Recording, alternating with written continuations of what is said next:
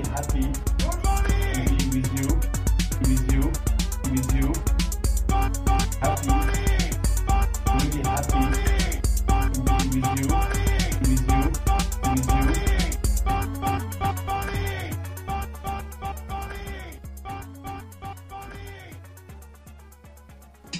everybody, hi Arthur. I just sent you an invitation to come on stage.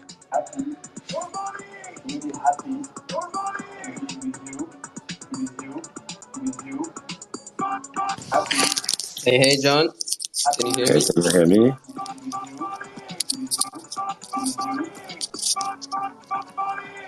Arthur, can you hear me? Yeah, perfectly. Can you hear me well? There's some scratch on your microphone, maybe. What about now? It's much better, much better. Okay, I was just adjusting. Okay.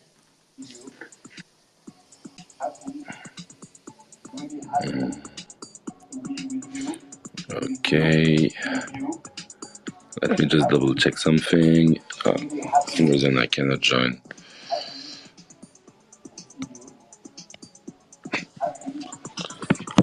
Okay.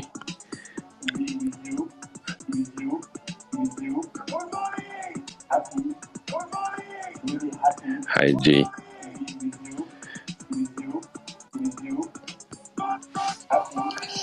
Let's bring G on.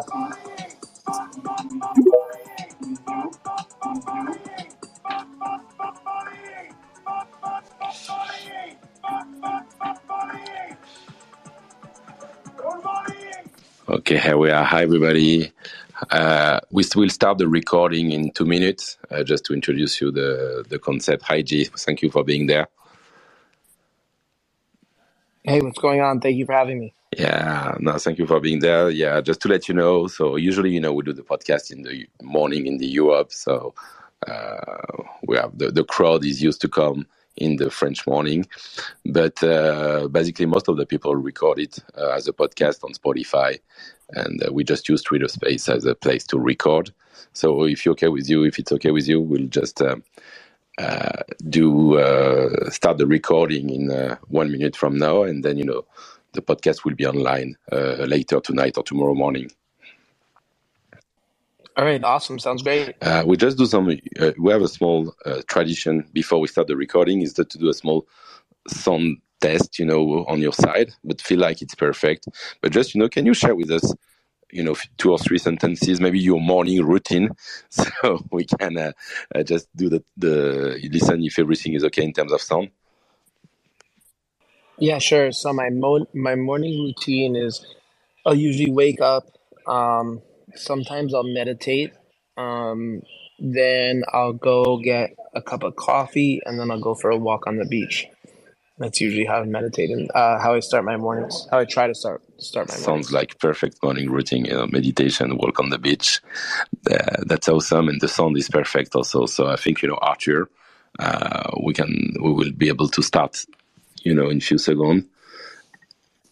Let's do it. Okay, great. So I will do the intro and then introduce you. So if you're ready, just let me just check something on my side. Everything is perfect also. So 3, 2, 1. With you. Good morning! Happy. Good morning! Really happy. Good morning! With you. Happy. Really happy.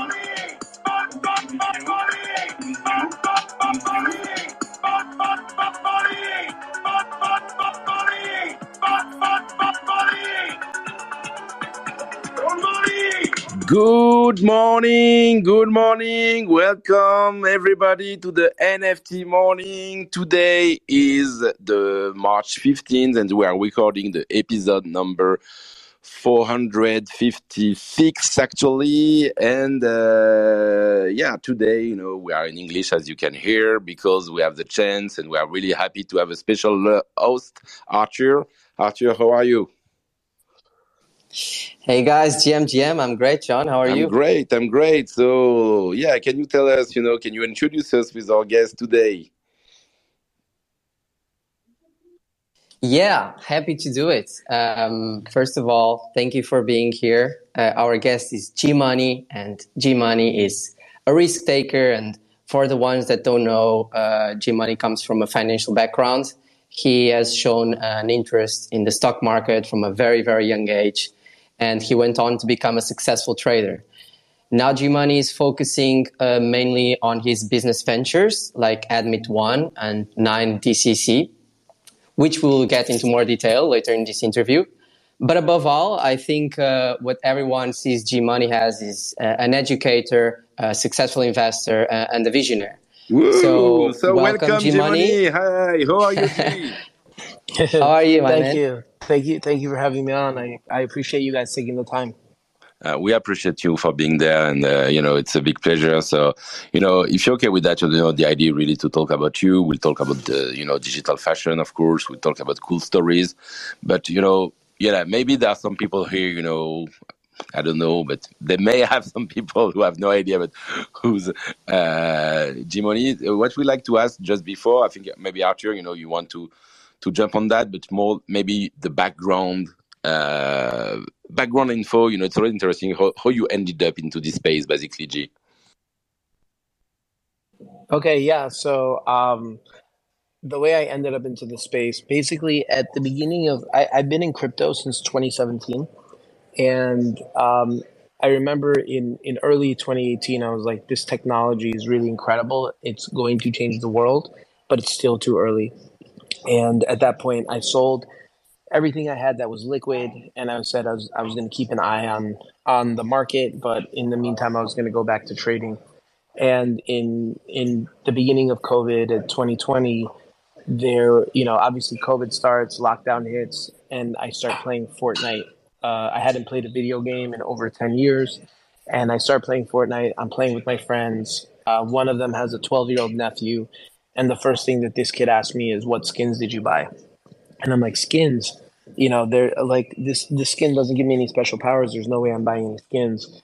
And fast forward a couple weeks later, I'm buying a bunch of skins, and I realized that that kid's 12 years old today.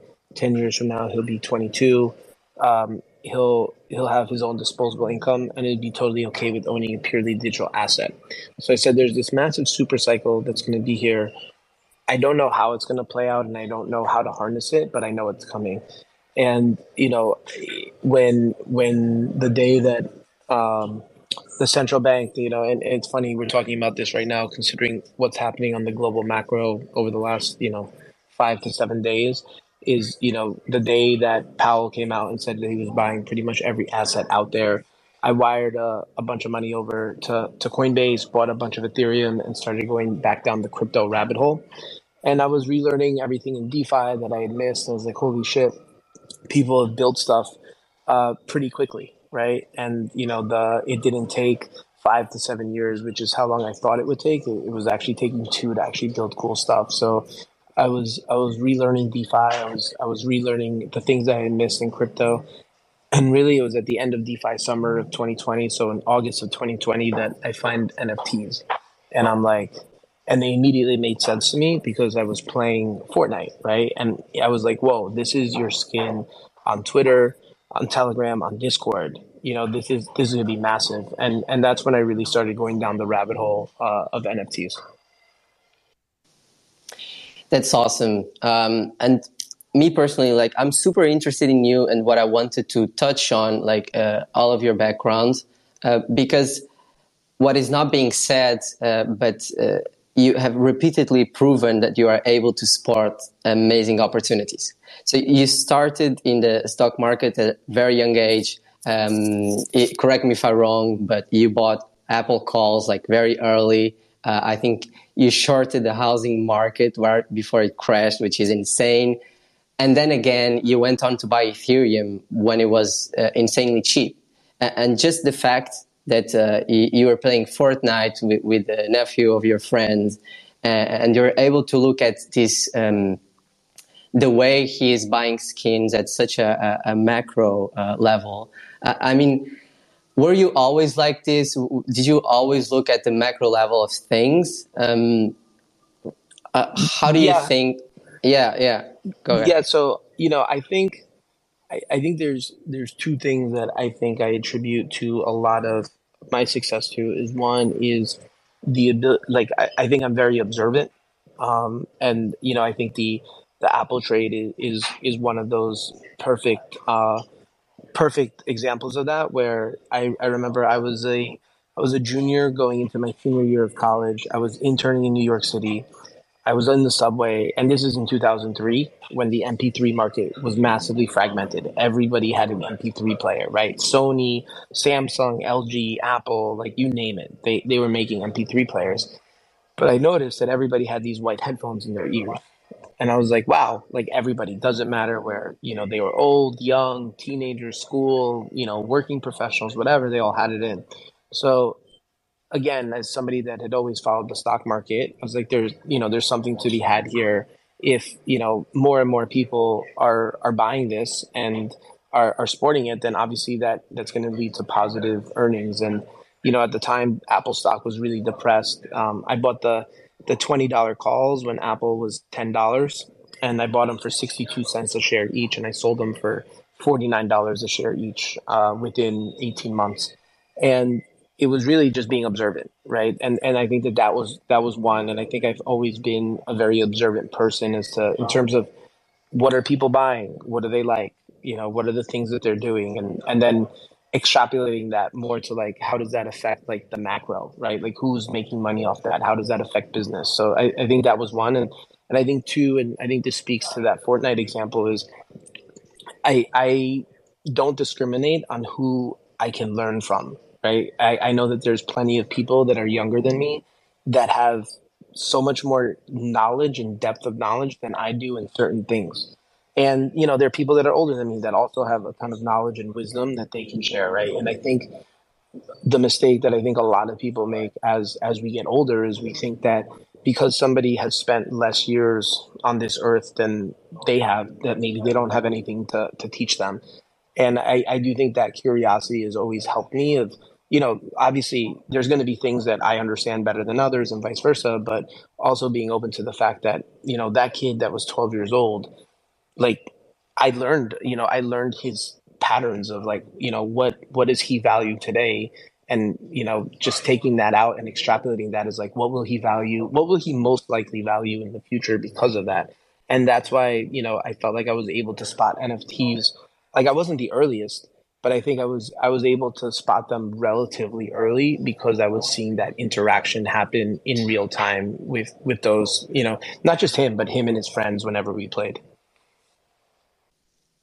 Well, that is awesome. And now that you entered the NFT space, I believe you entered around 2020 after the first Ethereum crash when NFT started popping off. Like, what do you feel? What has been your experience like, and what have you done since you're in the NFT space? I mean, I think what my experience has been, I think really early on when I came into the space, I was just trying to find. It's funny because I was trying to find the next CryptoPunks, and because I think at the time CryptoPunks were around either 1,000 or $1,500 at the time. I was like, oh my god, it's too expensive, and I was going around trying to buy projects that I thought, especially in late 2020, the space was really really small, and I my thesis was that most most projects had a chance of becoming historically relevant because there weren't that many projects out there. So my thesis was I was going to allocate a certain amount to each project, and hopefully some percentage of them would be successful. Maybe some would go to zero, some would break even, but the ones that were successful would more than pay for the losers. And that was my thesis going in. And it wasn't until I minted art blocks, the Chromie squiggles, that I was in the squiggle Discord, talking about it, and we were discussing it afterwards. And Snowfro was in there, and he's like, "Dude, what are you doing? Stop wasting your money minting squiggles. Buy. You need to buy a CryptoPunk." And over the next few days, him and a couple other of the OGs in the space, just really red pilled me on why I should buy punks. And it was really, after I think 2 or 3 days, I bought a zombie, and then about a month later, I bought my ape, which is now my PFP. Yeah, and then you went on and created this whole digital identity. I mean, you were one of the first people who actually gave a big, you created a whole big identity to your NFT. And so I wanted to ask you, what is the GMoney brand? I mean, it's basically me. I don't know what you mean by that in terms of, So, I yeah. mean, like, why do you feel this responsibility to educate people and to proliferate and bring the space forward? Like, what is the G Money brand about? Like, what do you want to do in the space?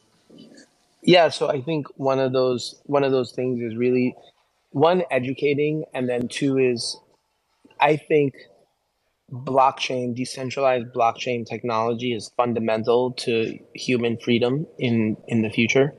And I think when you look at like any dystopian scenarios of the future, a lot of it always looks very similar to there's either this small group of people or one person that gets to decide like the fate of humanity because they have control over some sort of technology.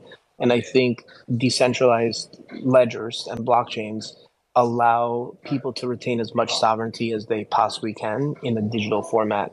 So when I look at, okay, how important do I think this is?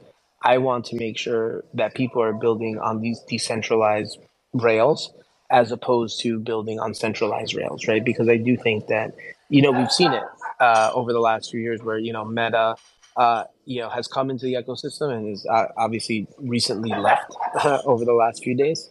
And, I think you see a lot of these big corporations really interested in it. And the thing that I think is really scary is that if we build something on their centralized ledgers, that to me isn't ultimately good for sovereignty in the future and individual freedom. So one of the reasons I work really hard to try to onboard people into the space is because I know that whatever products I'm working on and whatever projects I'm working with, they're very much in line with that decentralized thought process, and that's very much why I do a lot of the things that I do.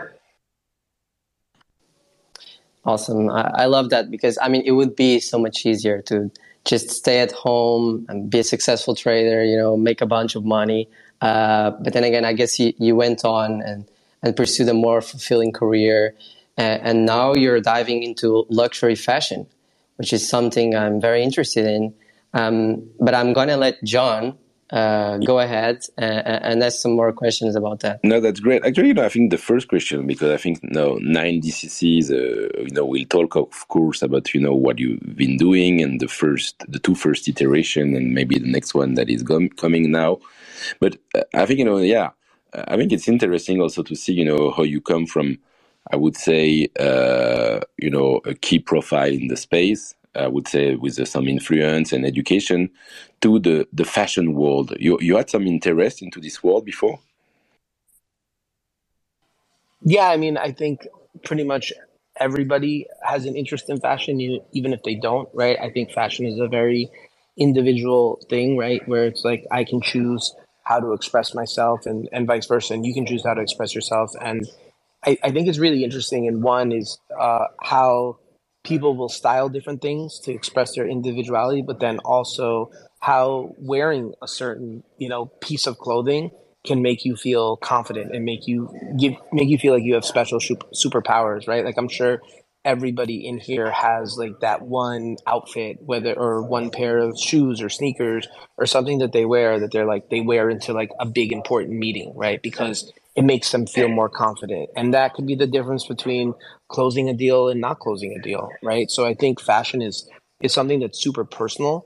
And I think that's something that's very more powerful than a lot of times than what we give it to be. Because I think a lot of times people can be like, oh, well, it's just something you wear to cover yourself. But I think it can be so much more than that, which is why I find it so interesting. I see, I see. And so you launched this 9DCC brand. I will just describe it, quickly for people you don't know. But so far you did like two iteration T-shirts. So the first one, that is a black T-shirt. That was the first one for the community, and the idea of this outfit is that when you wear it, it's including NFC chip, and so when people meet you. They can basically tap with their mobile phone and collect a POAP. Basically, the POAP, make it simple, I met John or I met Arthur. And so you have an amount of POAP. So basically, they are collecting, because let's say the POAP are NFTs, so they are collecting kind of the moment where you met the person. And so you did like 2 iterations. The first one, that is this black cover, and the second one that you launched at Art Basel, during Art Basel, in collaboration actually with Snowfro and Squiggles, that was also associated, with a unique derivative of Krumi Squiggles. So you have this. We see that. I think you will correct me about all of this, of course, but we see though that there are like some T-shirts so far with some technologies inside and something personal. How would you describe the idea you have, or the spirit of 90cc? What is a 90cc basically?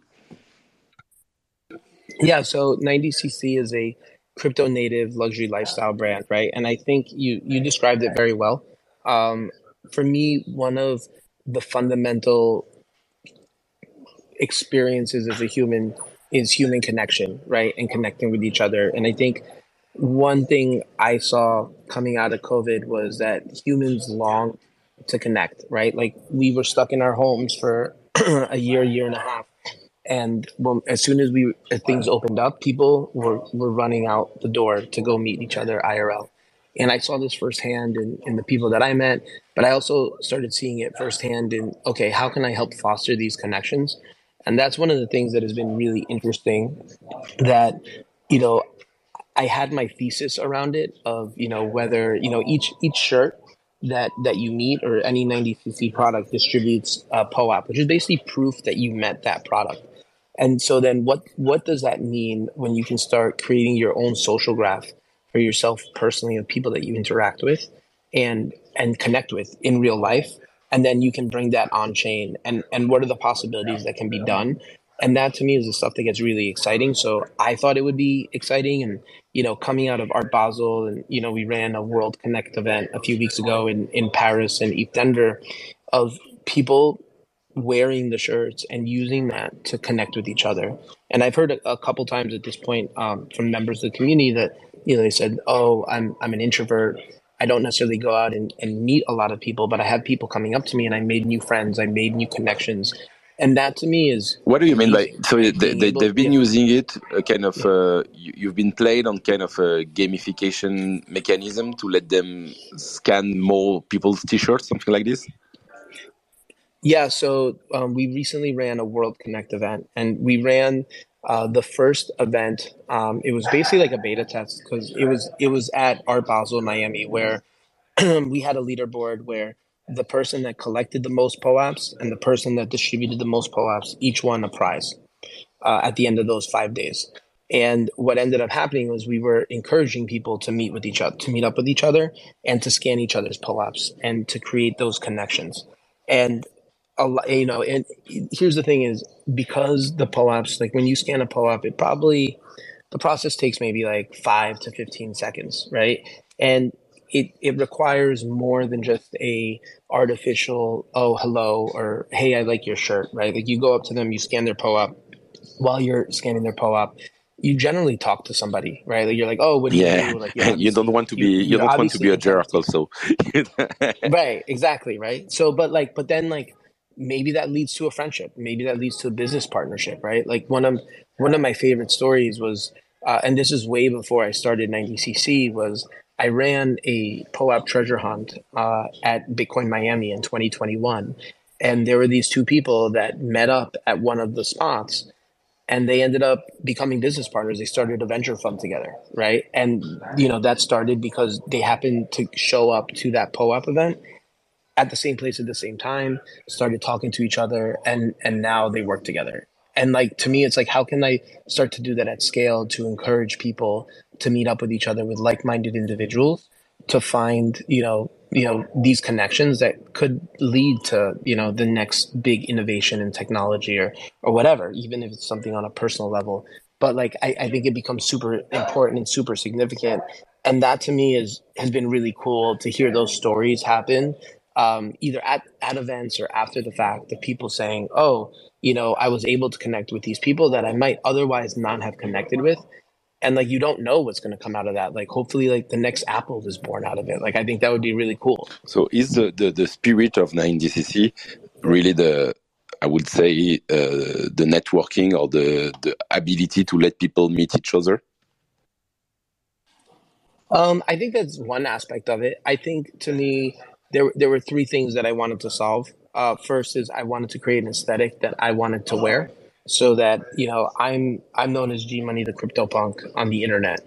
That doesn't necessarily mean I want to walk around with a big picture of my ape on my t-shirt, right? Like, how can I signal to the real world that I'm a crypto native, but do it in the style that I personally like? And that was one of the things I wanted to solve for.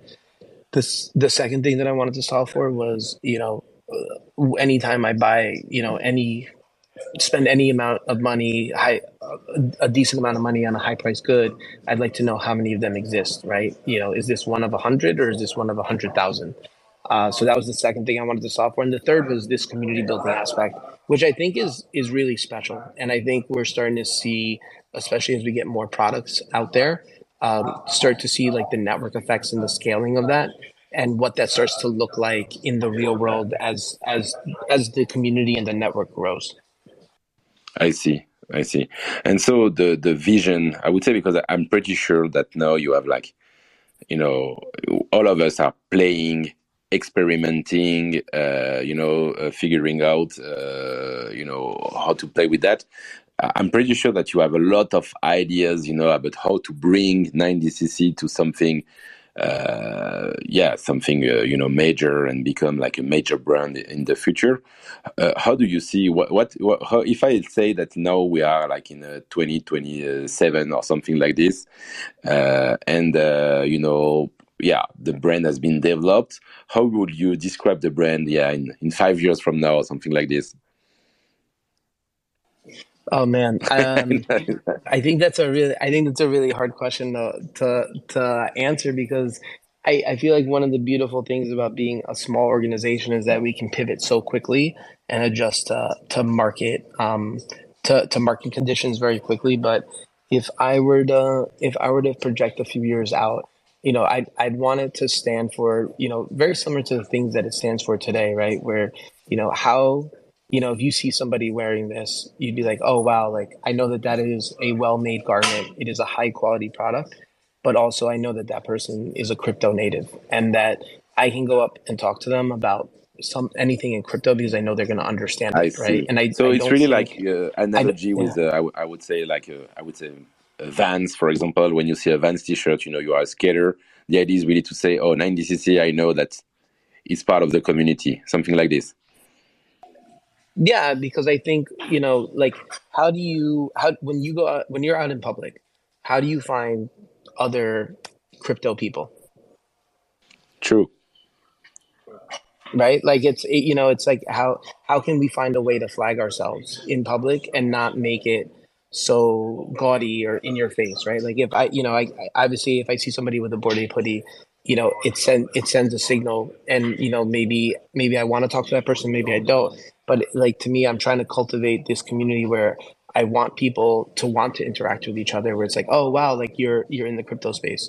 What do you do, right? Like maybe a conversation starts and a friendship is made, or a business relationship. And I think that that is really the power of being able to identify people out in the real world that are crypto native without having to be, behind a screen in order to make that connection. And I think then once that starts to happen more and more, it starts to become super, super powerful. I do want to say that is working, because every NFT event I go, there's always someone scanning the 9DCC shirts, and I think it's so awesome, man. Yeah, I mean, to add to that, I was at the Beeple studio opening this past weekend, and I mean, I wore my 90cc shirt to the party, and I thought I was going to be the only person, and I was really pleasantly surprised that I saw 5 or 6 shirts running around the party, and it made me feel good. And a couple of them were also iteration twos, and Snowfro. Literally, the first thing he said to me when he saw me, he's like, "Oh my god, people are wearing the squiggle shirt!" Like like he every time he sees it out in the wild, like he feels great, and I like it's just is really awesome. You know, especially talking to somebody as accomplished as Snowfro and all the amazing things that he's done both personally and for the space, and to see that excitement that he gets when he runs into people wearing his shirt and like geeking out over it. Like it's just, I think it's just really cool. And I think we're just in the really early stages of what it is that we're trying to build at 90cc, and I think the sky is really the limit. No, that's pretty cool. That's pretty cool. And I think yeah, I was there actually. I think I met you quickly also at the Beeple event, and yeah, I saw several people wearing the t-shirt. So that's extremely cool.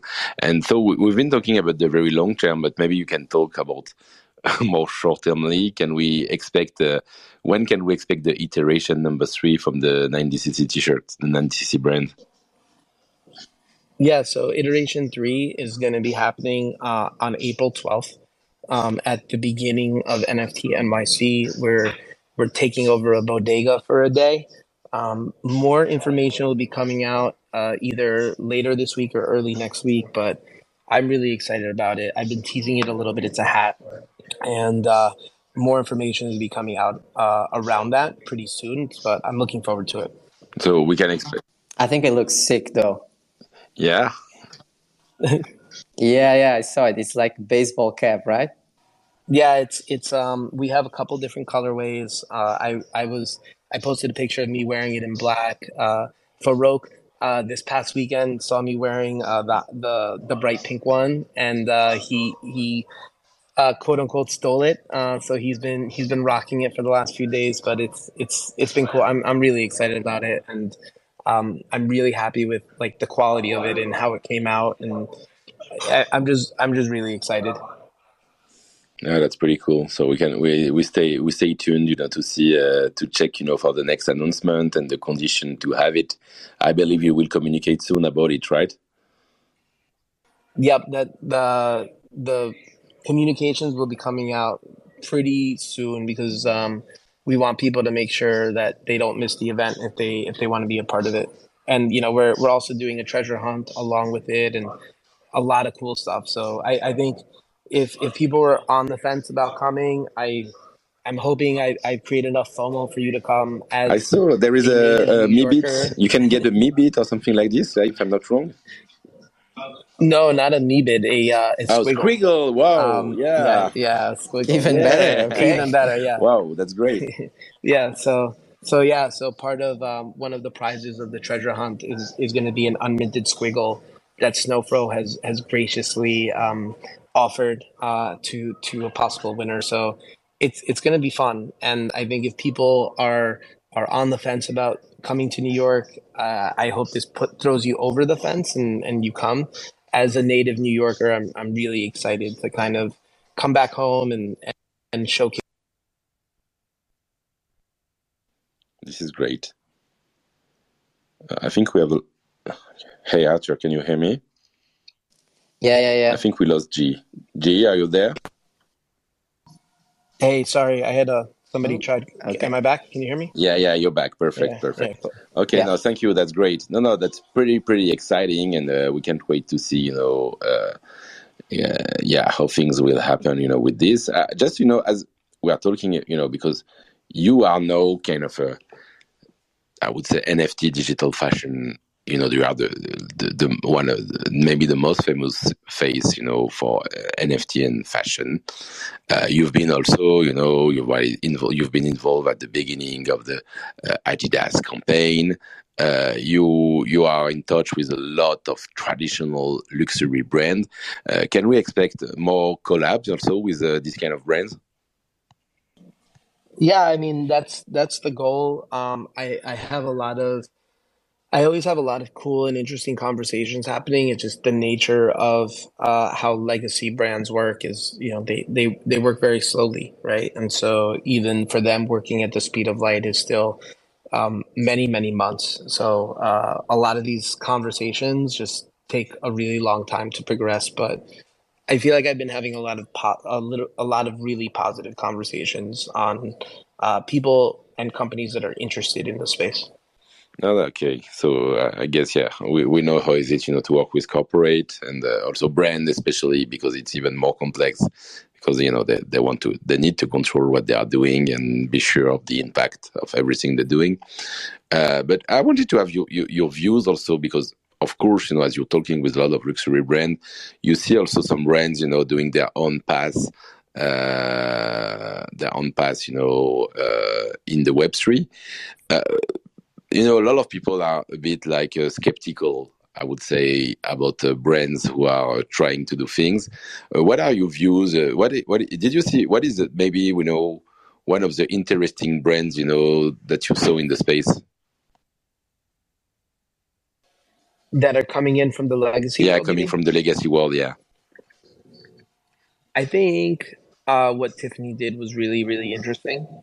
I think that the way that they executed that, and I think when you take a look at the target market that they went after, and I can put myself in that market where if you had asked me a year ago, would you spend $50,000 on a piece of jewelry from Tiffany's that was for yourself and not for a significant other, I probably would have told you no. Yet I was, one of the first people to go out and buy that pendant. And I think that becomes a really interesting case study of saying, it's like, hey, how would we, identify what the Web3 consumer is like, and create things for them that they actually want, right? And not necessarily create things that they don't necessarily want. So I think what Tiffany did there was really interesting and compelling, and I think that's probably one of the better case studies that I've seen of legacy brands coming into the space. agree with you. And okay, we don't want you to name or to shame any company, but what do you see in legacy brands that are doing their launch that are, the big fail, I would say, or the big mistakes that companies are doing when they are trying to go in the space? Yeah, I would say the big mistake that they make is that they don't listen to the feedback that they get from people that are in the space, whether it's people that they're working with as advisors or consultants, or just people that they're paying, and thinking that because they have a large brand that they know better. I feel like you are talking about a car manufacturer. But yeah, I agree. I'm I'm not talking about anybody in particular, but No, yeah, of course. No, but that's the point. Yeah, they don't know everything, and they need to listen. Even if we know also how corporate are, even the project manager you are talking with maybe understand, but then all the other people and the legal and the compliance and the finance and the branding, all of them need also to listen, and this is where it's becoming more complicated, I guess. But so yeah, no, that's really yeah. I feel like this is you feel like at the end of the day, this is really a key question, for the digital. Do you think legacy brands can make it? I think they'll figure it out. I think it'll be a lot of trial and error and understanding that it's a very different way of doing business and that they're used to. But I do think that, listen, legacy brands have much larger balance sheets than like an upstart NFT project, right? So an upstart NFT project kind of needs to get things right out of the gate, whereas I think a larger legacy company can afford to make a mistake because they obviously have other lines of business that can help offset a mistake here and there. But I do think that I think the more holistic their approach is to the space, the more likely they are to succeed. And I think when there's buy-in from the top, that's when you're going to get the most successful results. Yeah, thank you so much for sharing that. And to be honest, me personally, like I'm excited to see when brands like Supreme or a Bathing Ape, like they start joining. Because me personally, I've been a fan. Like I've been buying their stuff for so long, so I'm quite curious to see how they decide to step in this space, and if they decide to step in this space. But moving on, as I was preparing to this podcast, I was reading more about you and the GMoney brand, listening to some stuff. And I saw that you have a lot of cool stories to share, I guess. So I want to ask you a question. First of all, like, is there a person who had like a big positive impact in your career, especially in NFTs? And then, do you think you also had a big impact on someone else's career within the NFT space?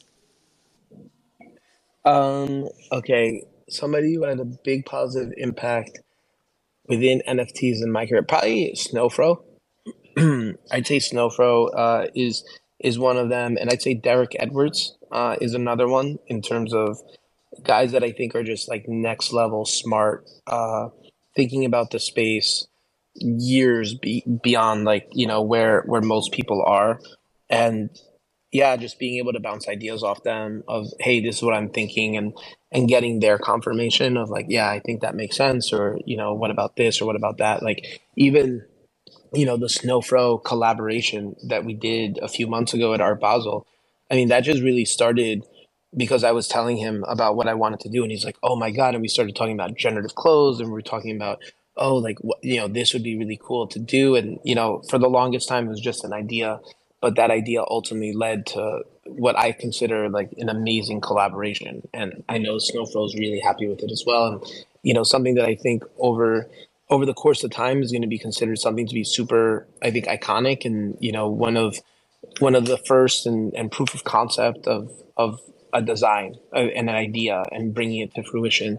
So I think that those two have been really helpful to me in my NFT career.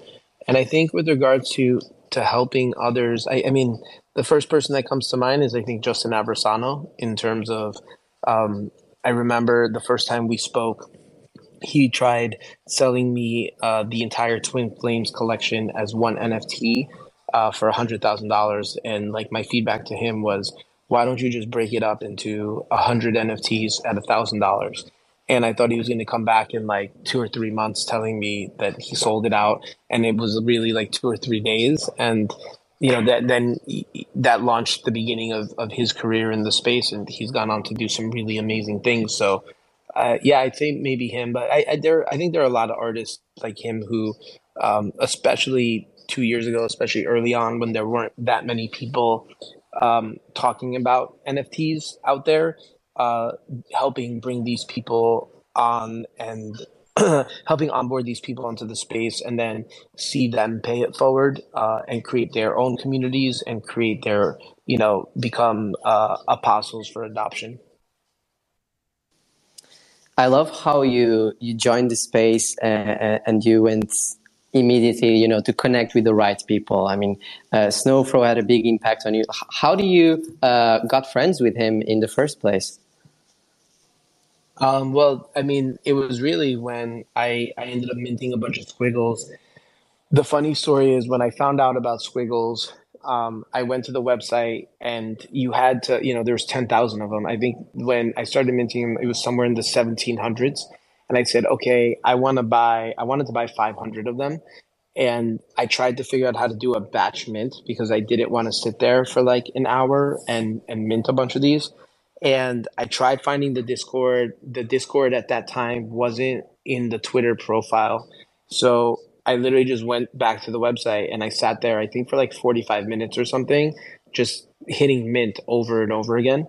And at the end of that first session, and I remember thinking, is like, okay, I'm gonna start minting at 1700, and I was gonna mint all the way to like 2100, was what I told myself, because I was like, all right, maybe some of these numbers are gonna become important dates in history, where people are gonna want the year that their parent was born, or the year they were born, or the year their kid was born.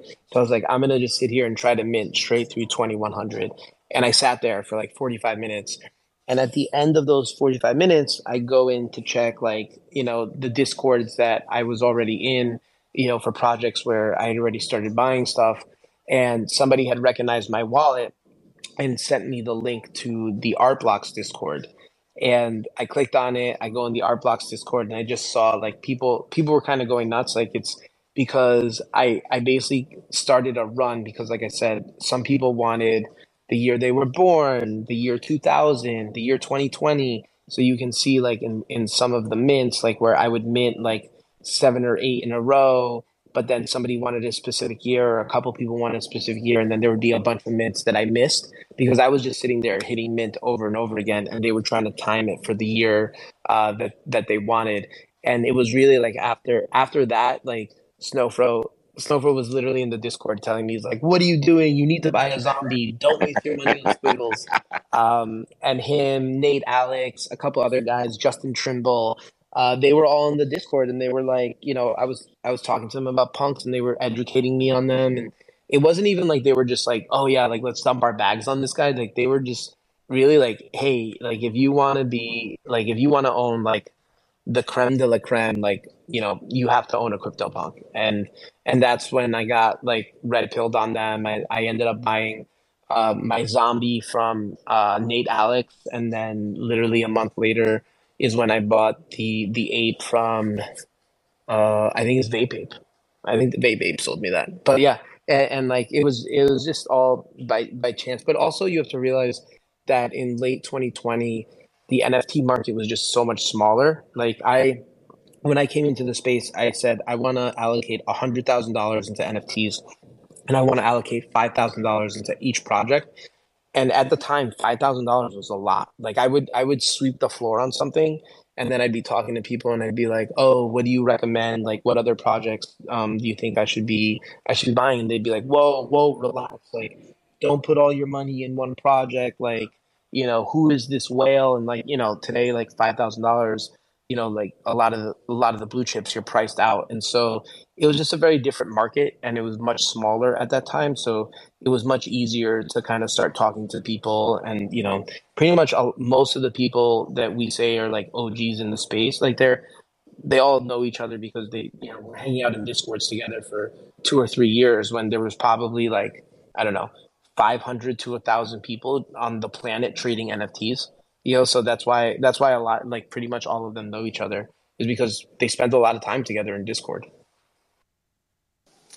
And do you think there's like a new crew of OGs being formed now? I'm like, now it's the bear market. Most of the people left. All the projects are going to shit, literally. So do you think like when the next bull market comes, the things that are being created now are like possible, I don't want to say future punks, but will perform as well as these projects, and the community that is being formed now will also be like as strong as when you were in the bull market with those OGs? Oh yeah, for sure. I mean, I think that's kind of the nature of markets, and the nature of cyclicality is that there's going to be new entrants that perform really well, each and every cycle. And just because there was the leader last cycle, that doesn't necessarily mean they're going to be a leader next cycle. I think that's just the nature of markets. What those are, right, is much harder to figure out than figuring out that there will be new ones. And the next the darling of the next bull market might not even be in existence yet, right? Like if you look at Bored Apes in 20 in they didn't exist till May of 2021, right? They so it's like it really, they can come out of nowhere. And what that secret sauce of a project that really catches everyone's imagination is going to be different every single time. And I think that's one of those things, is you just have to be on the lookout for them. But I like, your guess is as good as mine as to which one that is. I have a question. So two of your main big bets were punks and squiggles, and both of them are projects that are independent of the founders. So it's completely like community driven, and the price goes up and down, like whether if people like the art or not. Was that on purpose, or just happened by chance? Yeah, that just happened by chance. To be perfectly honest, I mean, yeah, it just happened by chance, because it's. I mean, I took a portfolio theory approach, right? Like I wanted to diversify. I made a lot of bets. If you look at my wallet, and not all of them panned out. Some of them panned out, to varying degrees, but but that's the way I structured the portfolio when I did it, right? It's like all I need is one or two winners, and that will more than pay for all the losers. And that's just the way I constructed it. So to think that you're gonna bat 1,000 and be right 10 out of 10 times is a little short sighted. But the beautiful thing about business, and I always use this analogy, is like to make the Hall of Fame in baseball, you need to bat 300, which means that every time you step up to bat, you need to hit the ball 3 out of 10 times, right? And that sends you to the Hall of Fame. That makes you one of the best players that ever played the game. But like in business, you don't even need to be that good, right? Like you only need to be right once out of, X many times, right? And you only need to be right once and do it well. And I think that is like one of the misconceptions that a lot of people have is like, oh, like in order to be successful, like I have to be right like 90+% of the time, or, have this really high hit rate. In reality, that's not the case, right? And I think maybe I think about this a lot because I was a professional trader. So I did know my numbers and I knew my hit rate, and I knew But that, that's I was, really I yeah, was, that's yeah, really interesting yeah. that you have a portfolio approach, and I think that's really nice. And this is what you learn, when you learn finance. But it's a kind of opposite of what a lot of people say in crypto, that are a conviction bet, I would say, where they allocate the biggest part of their allocation into one project.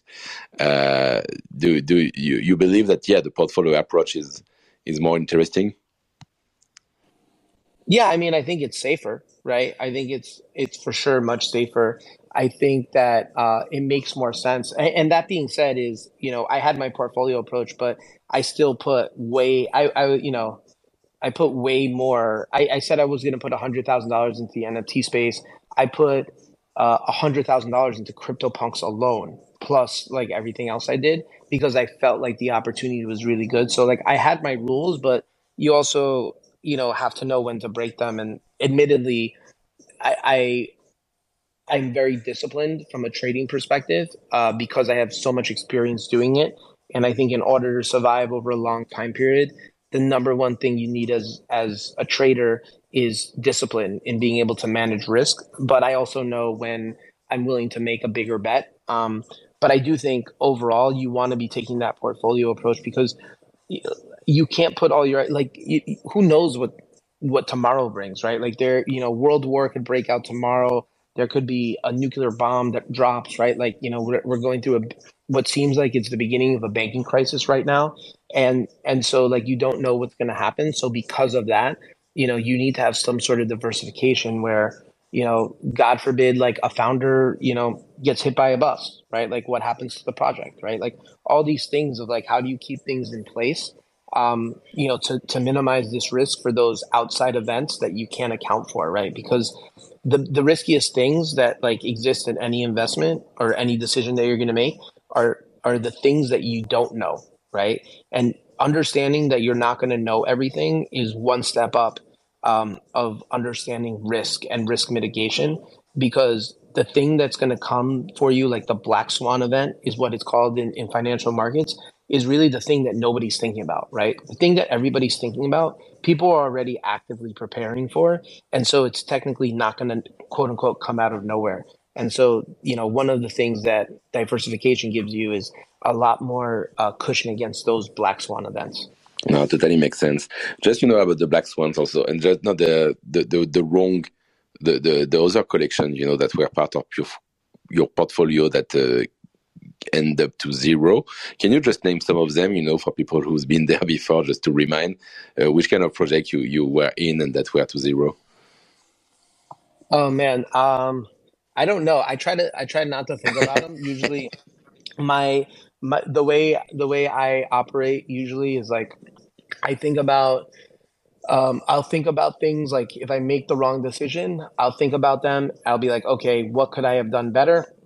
I learn from it and then I move on, and then I try to take it out of my mind because I can't necessarily dwell on shoulda, coulda, woulda. Like this, I even do this with like winners where, I'll sell stuff way too early, but I'll be like, oh, okay, like I sold it too early, that sucks. But I never count like the money I could have made, because to me that's just a mental exercise that just isn't conducive to anybody. It's to say, okay, how could I have done that better, learn from that, and now like forget about it, right? Because you don't want that necessarily influencing your decision of making the right decision the next time that something similar like that happens. So I'm sure there's a ton of stuff that I've minted, but also again because of diversification, like I've never put like 10% of my net worth into one project and having it riding on everything. So because of that, the amounts are really small. That if it makes it, great. If it doesn't make it, I'm also not losing sleep over it, which is why I think it makes it really hard for me to think of like the bad ones. But there are definitely bad ones in there that I minted them and nothing ever came No, from it. yeah, But of course. listen, No, no, that's but like that's kind of the nature of of the beast, course. right? That's kind of like what's going No, to no, but I'm happen. asking the question because Arthur noticed, that two of your big one are two projects without utility, to make it simple, so not related to the founders. But I believe also at the moment, you made your main investment late 2020, early 2021. You have most of the project had no utilities. Actually, it was mainly about art collections or just collections for fun. So this is why, I was asking the question, because I believe that also the space changed, I would say with board apes especially. And I did this, utility point. And so this is why I wanted to have your view about. Yeah, so to that point, yeah, I think you hit the nail on the head. Is I think when Bored Apes came onto the scene, that's when utility started being thrown around as a buzzword. But before that, like nobody ever talked about utility, right? And so you were buying stuff for the artwork, right? You weren't buying stuff because the creator was going to add more value to the NFT. So, I felt like in late 2020, early 2021, a lot of it was very similar to the contemporary art market, where it's like, okay, this is a bet on, this collection of this creator. And, this is, I'm going to take a stance on it. Right. And the same way in the art world that some artists blow up and some artists don't. I felt like very similar. I think the introduction of utility, beginning with Bored Apes and afterwards, like I think I'm much less active in those, partly because I think that the market had already started exploding, and I already had like good positions on, and even now, like the reason why I won't sell like my squiggles or my high value collections is because people are like, oh well, you should diversify and buy something else, and I'm like, well, why should I chase something that might give me like a 100x return, or more, but it can also go to zero when I can own my squiggles, and if squiggles go up 5 to 10x from here, I'm still going to be very very happy. Um, and I don't necessarily have to worry about them going to zero at this Yeah, point. So it's like they're significantly de-risked. it's always depend on the moment you come in the space. This is why, I believe, people, who were there late 2020, early 2021, missed some other stuff, of course, because you cannot be everywhere, and you missed maybe, I don't know, yeah, the Solana wave or some other stuff, that where happened, where you had opportunities, but for people who came at this moment to NFTs. And I believe it's always depend on that. But of course, at the moment you have some grades that are extremely valuable, and of course you are also attached and you have strong belief, like Squiggles and Punk. Yeah, it does not make sense, or maybe you can risk one out of a lot, but most of the time it does not make sense to take the risk. Yeah. Yeah, and you just need to be calculated with it, right? Like the way I thought about NFTs, um, then and even now, I think this is the framework that I think about it is I see crypto as an option that doesn't expire, right? Which I think is amazing. And I think if you were to look at, some of the people, the wealthiest people in history, they've been able to find options that don't expire. And for me, NFTs were options on those options, right? So like the convexity on that trade, it being a second derivative, is so massive, right? So that if you're right, you're going to make such a huge ROI. And if you're wrong, the most you can lose is 100%, right? Because you don't need to take leverage in that bet. Because if you're right, you're going to make so much money that you don't need to necessarily risk more than you have. And that's why you've seen so many people in the space come in with small amounts of money and make large amounts of money is because you don't need leverage in crypto. Like that's, you need leverage in real estate, you need leverage in equities because those are very mature markets where, you to find those, 10 to 100x returns is very, very hard. But in crypto, because of the democratization of access to whether it's a DeFi project or whether it's an NFT protocol or whatever, right? Like people have access to this stuff that you generally don't in publicly traded equities, and so for that reason, like using leverage is not something that you need to do. So yeah, I firmly believe all those things. Yeah, I totally agree with you. And GMoney, it's been awesome to have you here with us. Before we finish off, I do wanted to ask you one last question. You've been able to spot squiggles very early. You minted a bunch of them. I mean, you bought your CryptoPunk for 140 ETH, which at the time was completely absurd. I mean, you certainly have a different way to look at things. And I think everyone in the audience would appreciate, if you can share some insight on how to spot a great opportunity, on this macro level, because now it's the bear market. We will go to the bull market. What are you looking at? What advice can you give people? Man, I think it's just very difficult. It's funny because the investment themes that exist today are very different than the investment themes that existed 2 years ago. I'm spending a lot of time in fashion and digital fashion because I do think that I think it's going to be a massive market over the next 5 to 10 years, and I'm spending 90+% of my time on 90cc. So I'm not necessarily looking at a lot of like other projects out there in general, but I'll say this is like if you using that as my example is that's where I'm spending most of my time because I think that's where the most upside is in the space over the next 5 to 10 years.